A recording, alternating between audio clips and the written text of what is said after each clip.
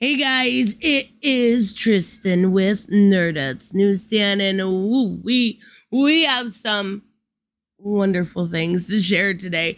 This is coming from the San Sebastian Film Festival. If you guys know, we talked about this in a previous video. Johnny got like a Lifetime Achievement Award. There was a bunch of people that came out and were like, "Oh, how can you have him there? He's such a terrible person. It's a bad representation." Yeah, no, it didn't work. It didn't work anyway. And it has been glorious to see this. It's constantly getting attention. It's doing great for his name in the media. And he has a few things I want to share that he said. There's one that I actually have a video of, and then an article from Deadline I will link in the pinned comment if you want to read the original. But of course, if you are new to the channel and enjoy this type of content, make sure you hit subscribe. Leave me a like. Let me know down below what your thoughts are on not only Johnny finally feeling safe. Yes, he said he finally feels safe.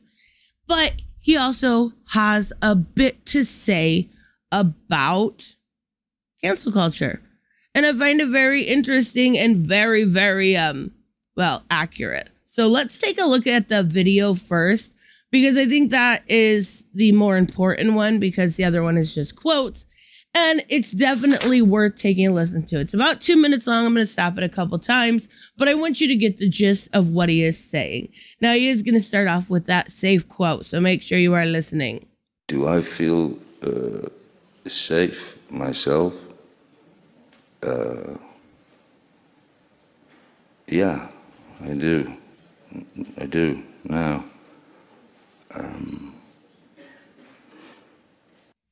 I really like how he added "now" in there. I think that's a really important distinction to make. And I think it's smart that he actually made it. It's a nice little dig, right?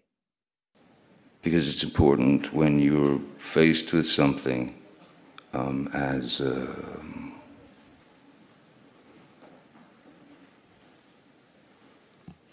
mind-bogglingly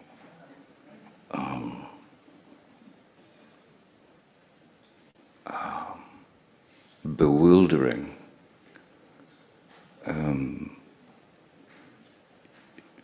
That sort of thing hits you from many, many angles. First is, what? What?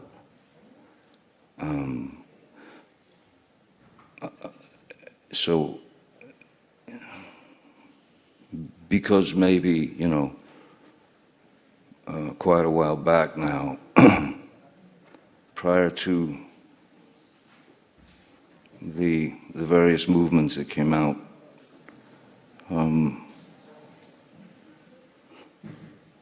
a couple with, I'm sure, the best of intentions. However,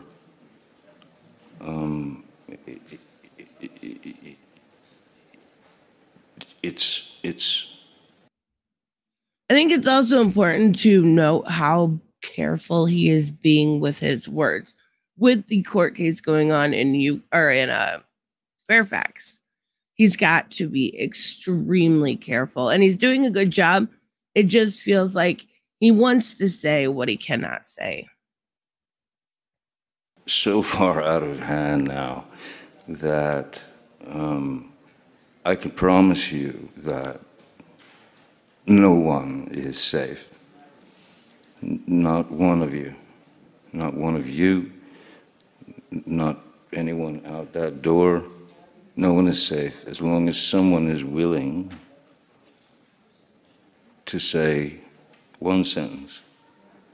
Takes one sentence and then there's no more ground. So this is all of the video that I have, but let's talk a little bit about what he said. And of course, I want to talk about the article here from Deadline, who does a decent job of kind of going through it. But what he specifically said at the end of that video is no one is safe. Now, we didn't get the end of that quote, unfortunately. Everything has gotten so far out of hand. We see this done time and time and time again.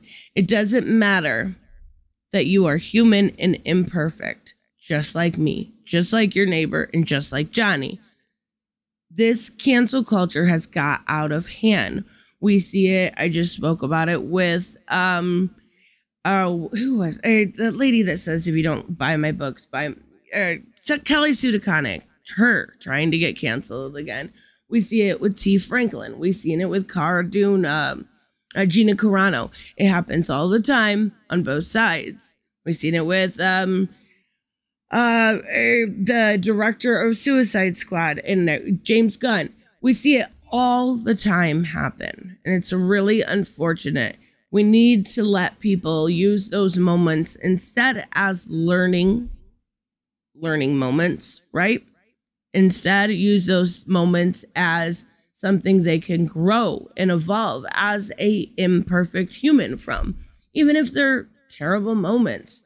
As long as they're not illegal, that's where I cross the line. And that's why I think the only way I've supported some sort of cancellation culture is when it comes to Amber, because what she did was crossing a line of legality, abuse, and in a weird way, subjugation. So he says no one is safe from the movement, calling people to stand up and people facing injustices. It can be seen as an event in history that lasted for however long it lasted. This cancel culture, this instant rush to judgment based on essentially amounts to polluted air. And that's right. With social media and everything nowadays, everyone has an opinion and they're instant with that opinion.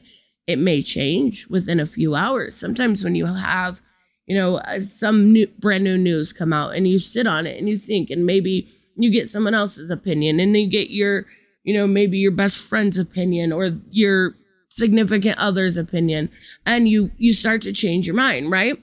That instant reaction is already out there and everybody has one. And then it becomes a mob, and then it gets fueled, and then it gets weaponized. And that's where I will not let that line cross. It's so far out of hand now that I promise you no one is safe. Not one of you. Not one out that door. No one is safe. It takes one sentence and there is no more ground. The carpet has been pulled. It's not just me that this has happened to. It's happened to a lot of people. This type of thing happened to women, men. Sadly, at a certain point, they begin to think that it's normal or it's just them, but it's not.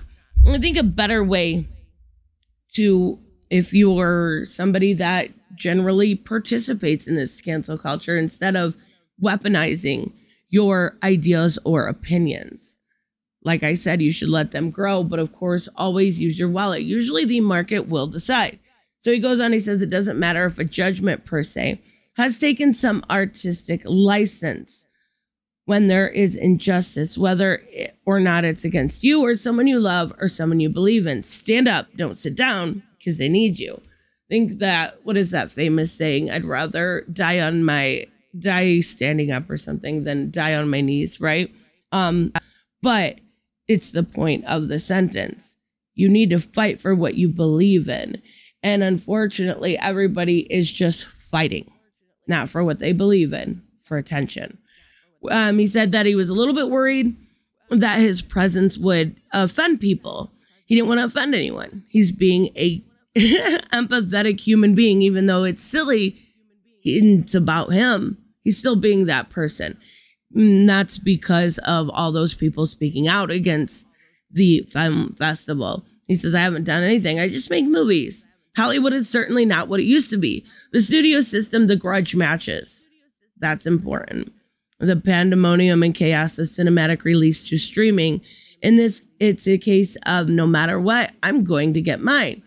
That's where these people are coming from. And I also think when I say, grudge matches, it has gotten to a point where on social media, it's I want to get a gotcha, so I'm going to get those SJWs, or I want to get a gotcha, so I'm going to get those man babies. It's a grudge match.